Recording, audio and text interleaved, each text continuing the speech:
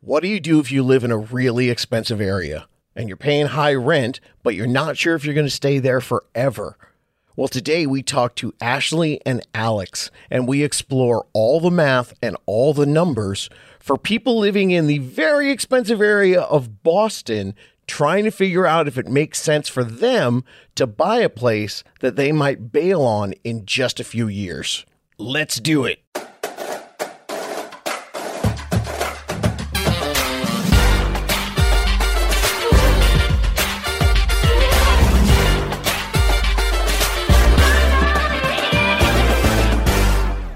What's up, my How to Buy homies? This is your favorite kind of episode, listening to other people instead of this old man ramble. This is Alex and Ashley, and they bought a home on the East Coast, and we are so excited for them. Say hi, guys. Hello. Hey, how's it going? Awesome. So everybody wants to know how the heck you do this. So first of all, tell us, you closed the end of May 2022, correct? Yep, that's right. Awesome. And so when did you start your journey and how did you start? Yeah, so I think it started around right at the beginning of the year, 2022. We were thinking about whether or not we'd be renting again, which we pretty much assumed that we would. Yeah, everybody kind of tells you that you need 20% down and sort of just believe them until you hear otherwise. And we were looking into what it takes to buy a home and realized that much like you've mentioned in your podcast, there's not a lot of good information out there.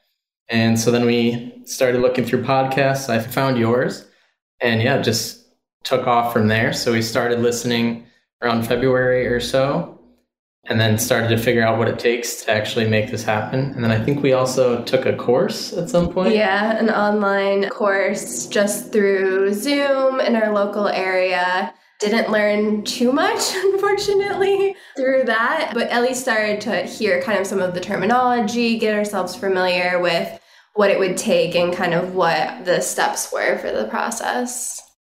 Interesting. Well, I always like to be fair and ask, are there any other resources you could recommend to people like when they're starting out?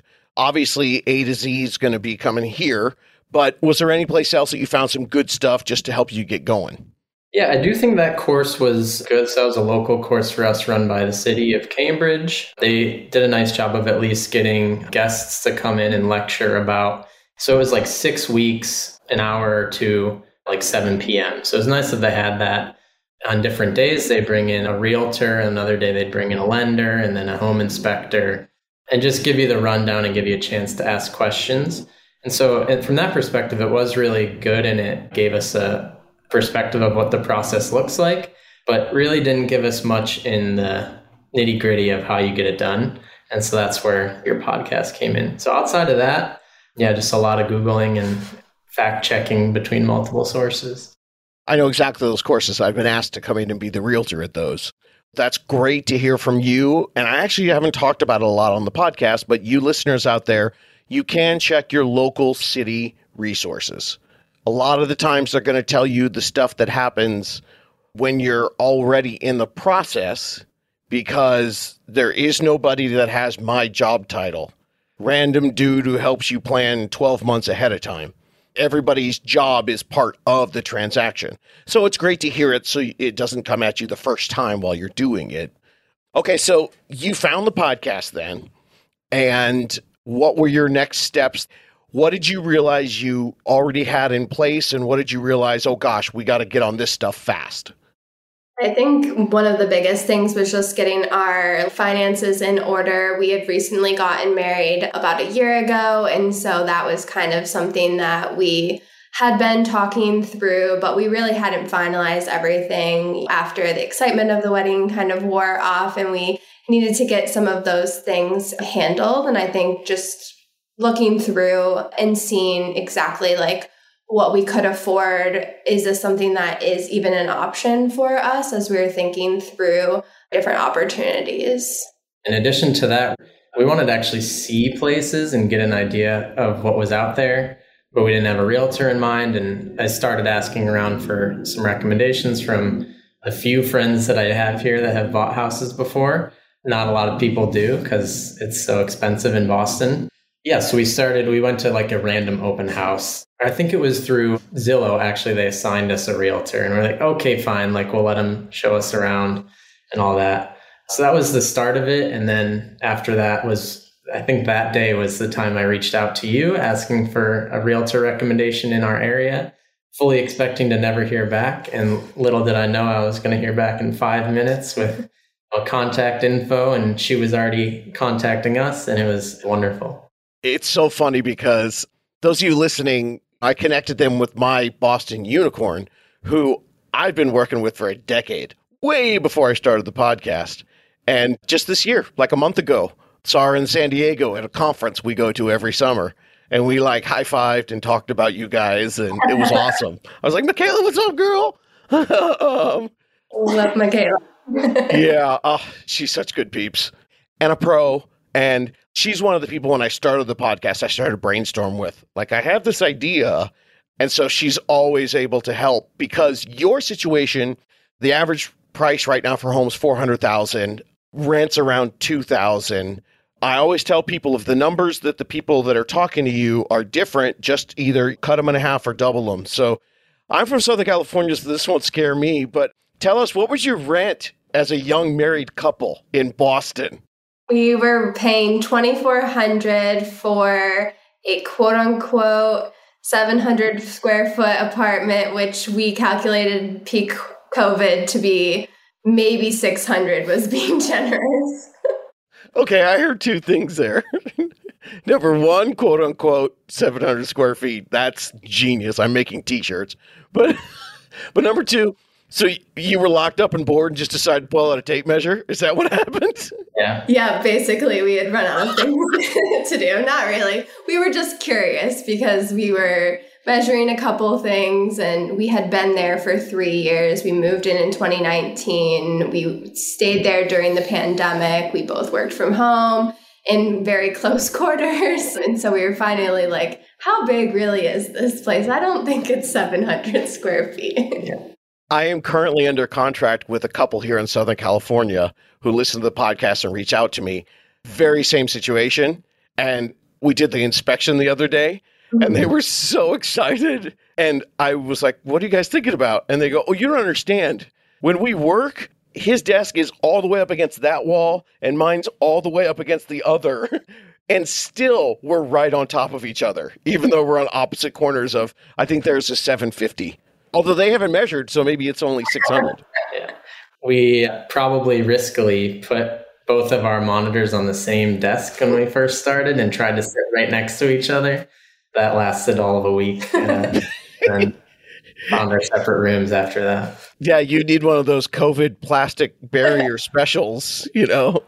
Yeah. Yes, we did. Okay, so one thing I'm hearing is, I kind of blew by it. There really are those great city programs. There's a lot of great stuff out there. But the fact that you committed to all those nights lets me know that you guys were ready to get out of this place that was built larger than it actually is. So moving forward then, and understanding your finances, since you were in such a specific and expensive area, did you have any idea what a mortgage might cost before you started with me? Had you had that information? Somewhat. I mean, there's lots of online calculators. Any number of them will give you a ballpark estimate of what a certain square footage type place might be. Or if you know the cost of the place, you can just put it in and it should give you a rough idea of the mortgage. But I'm very much an analytical guy. And so I wanted to see like not just mortgage, but how about all the taxes and the closing costs and what happens when we actually turn around to sell it, because there's fees there too. And so we try to take more of a all-encompassing approach where we looked at if we rented for these next 5 years, let's say, versus if we bought and sold a place that we would look for in the same timeline, how would that shake out? And so we put together a spreadsheet to try to crunch some of those numbers and do our best to calculate home appreciation and all of that. And it's not as big of a difference as I thought it might be. Like I thought buying a house is overwhelmingly going to be the better choice. But turns out you do need to take some time in the place for that to actually come to fruition and actually get the home appreciation that you need. Because it's not just the mortgage that you're paying, it's the other costs. And a lot of those are things you don't pay when you rent. And so trying to make sure we actually factored all that in. And I think one thing that kept coming up is whenever we talked to, I think that one realtor that showed us around that first house we saw, I was like, yeah, but how do you come to terms with all the other fees aside from just the mortgage? And the answer we always kept getting was like, oh, just like, trust me, I've been in real estate for a long time. It only takes a couple of years and you're already seeing the gains. I don't think I believe you because you're dismissing when I bring up all these other numbers. And like, yes, I do know that buying a house tends to work out in the better, but I just wanted to see the actual numbers behind it. So we put something together and hopefully it's about right. But I think by and large, it definitely will be an advantage in just having the peace of mind that our rent's not going up. We aren't going to have to move again for quite a while. And we can keep the place if we want to as an investment moving forward. So all very positive things. And we can do what we want to it, which is great. Obviously, I want to unpack that entire little paragraph there because I couldn't agree more. Because there's a lot of stuff in there that people don't tell you because it's not going to turn you into an instant client. It's going to make some people think, people who don't use spreadsheets as much as you apparently do. But you have to have the data behind it. But it's really funny. Do you know, like, the number 3 reason that people want to buy a house is the last thing that you said? Yeah. It's people hate not being able to do stuff in their landlord's place. Yeah. What's been the most freeing thing you've been able to do? Is it painting a wall? Is it hanging something? Ripping out the medicine cabinets that were in here that were so ugly and huge. And that was the first thing. I mean, when we looked back at it, maybe I shouldn't have ripped out the lights and the mirrors and then not bought anything immediately after to use and move into a place that has no mirrors and no lights. But it was just so fun to be able, like, I don't like that, so I'm going to just immediately replace it because I can. There's a massive dopamine rush. I mean, in LA, they're making those, what are they called, like smash rooms now, where, but imagine the emotional experience when you're not just breaking something, you're improving something for yourself while you're ripping it out. That's super cool. All right, I've got to touch on it because you said it. So for everybody who heard everything that Alex was talking about doing the numbers and figuring it out, what the realtor didn't explain and say to him that they should have immediately said is, well, you're right. The average appreciation over the last 100 years has been about 3 to 4%. And it costs about 7 to 8% to sell your home. So you should not buy a home and think you're going to sell it in 2 years, especially when we had 19% appreciation in 2021. So because in an average market, it takes you 2 years to break even. Because your home goes up 3.5% and you have to pay 6, 7, 8% to sell your property.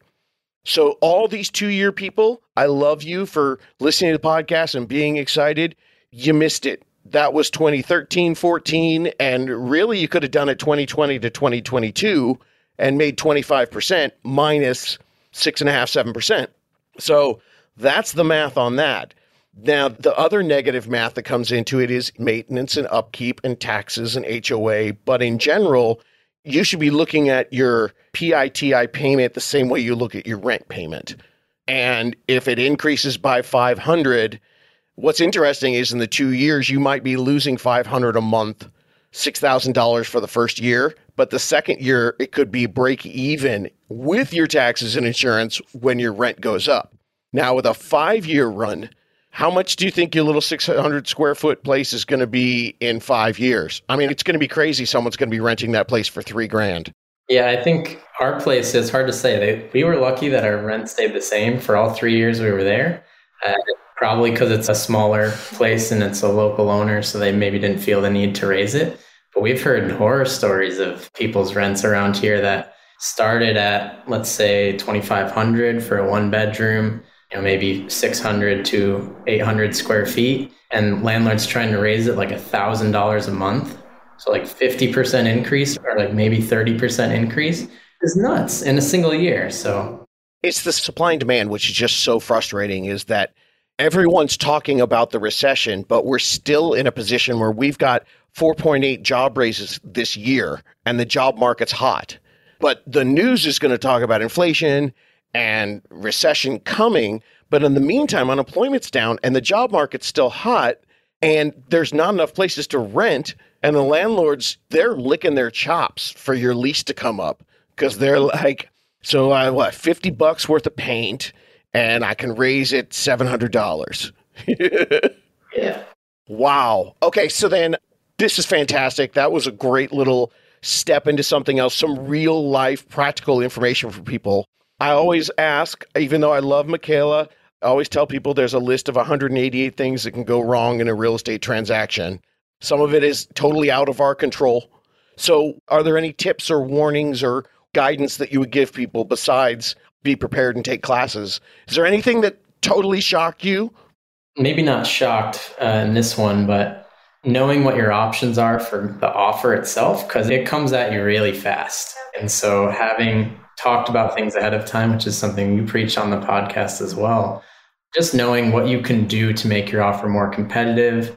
I don't think I fully appreciated how competitive the market was in the last 6 months or so, getting 30 offers on the same place. And when it comes to like single family homes, and even in the suburbs of Boston, you really don't have a chance unless you're putting high percentage down or mostly cash or something like that. And so I'd say one of the big things we did was take some of your advice, which is temper our expectations for what we could afford and be realistic about not just what we could afford, but where that was and how the competition would factor in. So if you can find an area that maybe you weren't originally looking at, that you can get more features in the house that you're looking for, but you might sacrifice some here or there in one maybe location or something like that. Those are things we looked and thought very hard about, because we can't compete with people that are trying to buy 2-bedroom single family homes that have to waive like literally every contingency possible.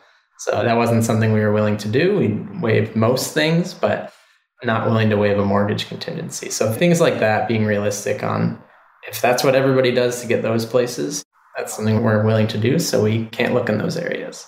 Boundary setting. I love it. Did you end up making some of those compromises? Did you land in an area that you hadn't thought about? Did you reduce price? Did you reduce amenities? What did you guys do?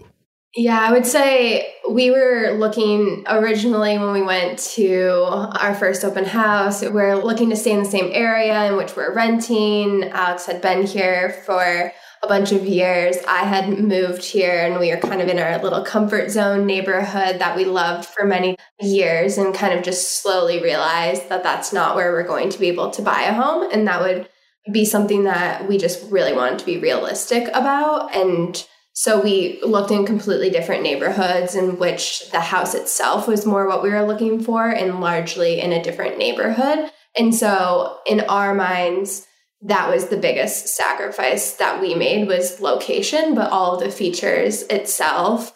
I mean, now we're in 900 plus square feet. We have a lavish lifestyle, I feel, compared to our little tiny apartment. I can shout to Alex from one side of the condo and he doesn't hear me, which is not the case in the other place that we lived. So there's a lot more options in terms of areas that we were willing to sacrifice, but ultimately we ended up with everything that we were looking for, but ideally just not in the neighborhood that we wanted to live in Boston. But I think it's also helped us get outside of our comfort zone and live in another area that we would have never considered had we not probably been looking to buy. Okay, I can't wait to go home and explain to my wife how awesome it is that she can't hear me because we bought such a lavish house. That's the greatest thing ever. So she gets all mad. I have to explain to her, you should be happy we have this much space, honey. Oh, that's fantastic. So from the beginning then, I'm guessing that your Zillow rep, the door opener. So after that first viewing of something, was there a lot of conversation about what you should do next? Or was it just like, hey, did you like this? Do you want to write an offer? It was some of that. And then I think mostly it felt like it was being more of a salesman than anything, like work with me and we'll find places. He was very supportive in all of that, but felt like, I don't know, you just get their vibes. It's when somebody doesn't feel right, they don't feel genuine. That's kind of the vibes we were getting. May have been a great realtor for all I know, but that was the vibes we were getting. I think the hardest part is what you guys were talking about is that when someone reaches out to someone to say, hey, show me this property, there's only so much conversation you could have while you're there at a property and walking around, where someone else is going, oh, okay, you're planning. Let's work that. It's a whole different ball game. So you were talking about the competition. Fortunately, that's slowing down for our folks right now, but is still massively important to make sure you understand all your options with the offer. It's not like a car. It's not just work the price and that's it and say no to the floor mats. Where were you guys in your down payment? Were you under 20%? Were you at? Were you over? Where were you guys with that? Yeah, so what we had planned on from the beginning was getting down to 5% or possibly 3.5% if we could do an FHA, but that was where talking to the lenders started to come in. So when we started looking for pre-approval, we went to our unicorn realtor, Michaela. She suggested a whole team of people to work with, all the way down to the attorney. And so that was great. She had everybody lined up, all people she'd worked with a bunch of times, and the process was very smooth because of that. So when we started talking to our lender, asking what the options were and trying to run numbers on it, they basically said FHA loan is possible, but it's harder to get the numbers for it because they have to run a separate application. And they felt like some of the other fees associated when you go FHA, like with renter's insurance and all that, would probably end up canceling out because they felt like they could get interest rates down low enough with an adjustable rate mortgage. And so that's what we ended up going with. So I think in the end, what we ended up compromising on, or what we were doing for the offer, so we knew we were going about 5% was the plan. And then what else could we do to make our offer more enticing? Because we didn't have more than 5% when you also add in closing costs after that and all that. Because places around here are around $700,000, but neither of us are too far into our careers that we had a ton saved up. And we put money towards student loans and all of that. And so we didn't have a huge nest egg, but we had a good chunk.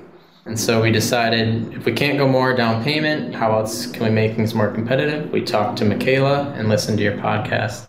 Things we ended up doing were putting in an escalation clause to try to make things more competitive. I think this place was listed for $30,000 less than we paid for it.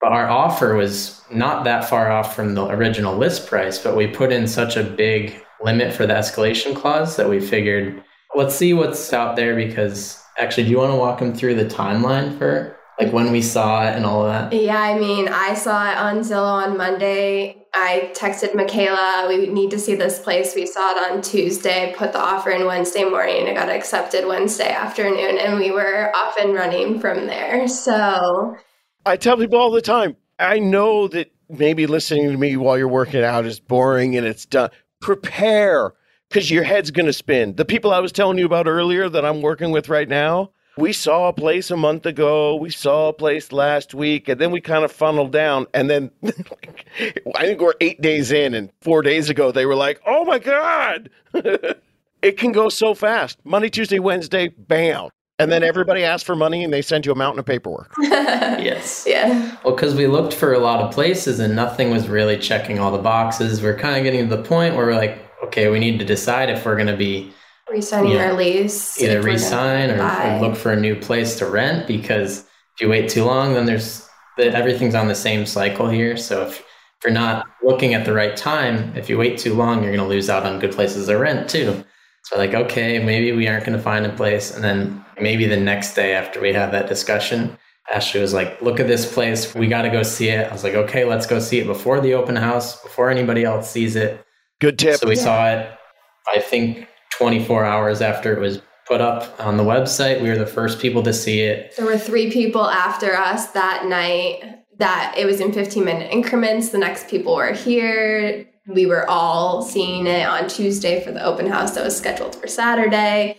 And it kind of just took off from there. And we were on the phone with Michaela, consulting her for our strategy on what would make it the best and most competitive and what would get us to that, because we were very serious about it, knowing that it was exactly what we were looking for.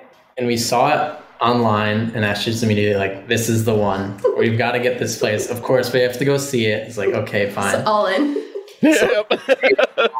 And right when we saw it, we were like, yep, this is it. Like, barely even looked at the place. We're like, we knew it's what we wanted. It had everything and more, parking included, which is a big deal around here. Whoa, that's big in Boston. It's They're like, this is the place. We definitely got to do it. And then the second we get to the front door, Michaela actually is close friends with the seller's agent. And we're like, oh, thank God. Oh.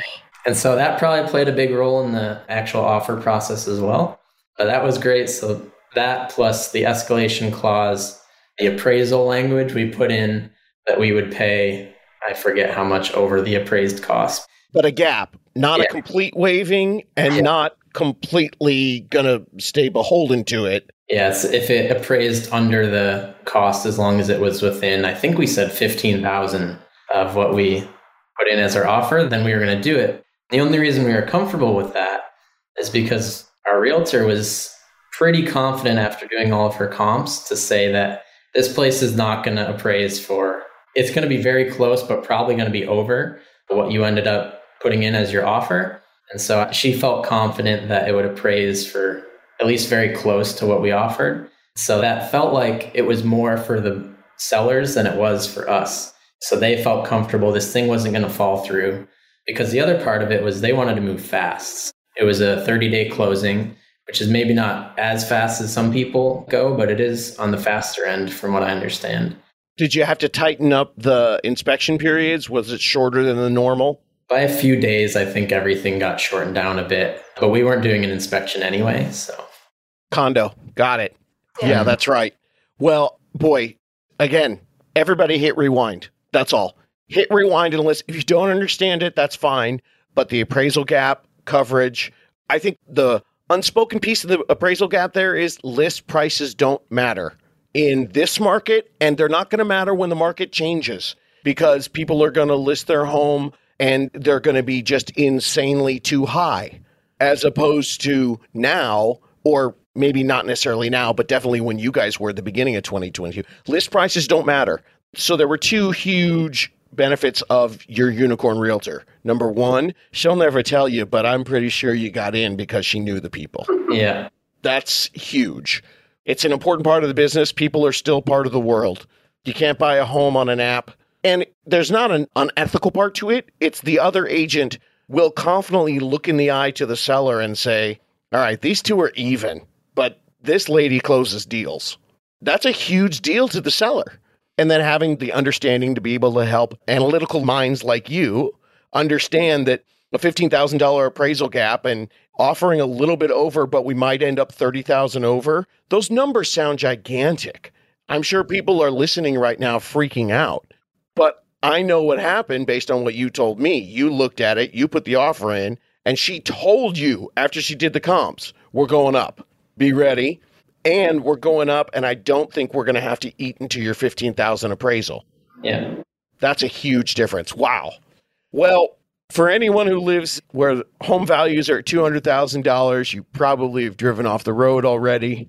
But for my friends in San Francisco, Denver's getting pricey right now, my unicorn out there.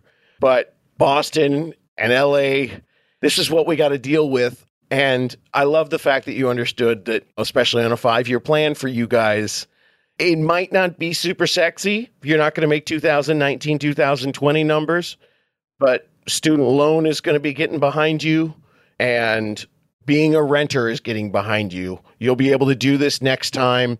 You are young. I'm sure things will go well for you in your careers. So thank you guys so much. I'm going to put you on the spot. Anything you want to tell the podcast listeners about the whole experience?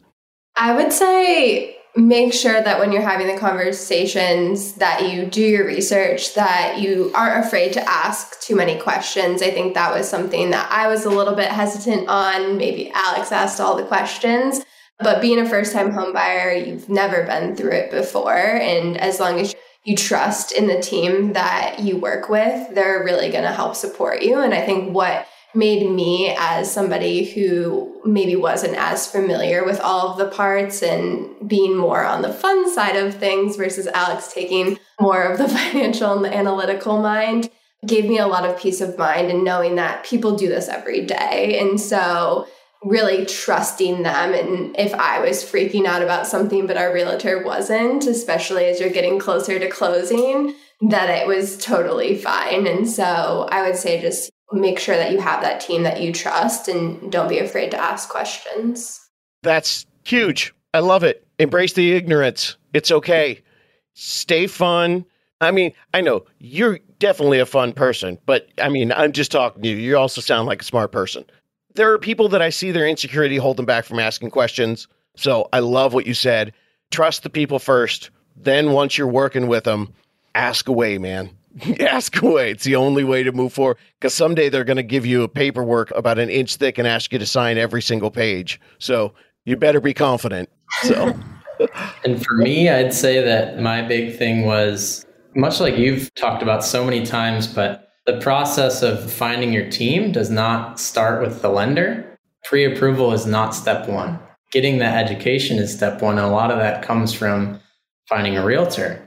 And honestly, you're so much better off finding the realtor first and using them to connect you to the rest of their network. Because if you go to your lender first, get a pre-approval, then you go find a realtor, and your realtor's like, oh, I hate working with that person. I don't like them, or maybe they've never worked together. They don't know what each other's all about. So you can't work efficiently in a setting like that. And so building the team in a way that's cohesive, which usually starts with the realtor, was huge for us. And that was something we learned from you.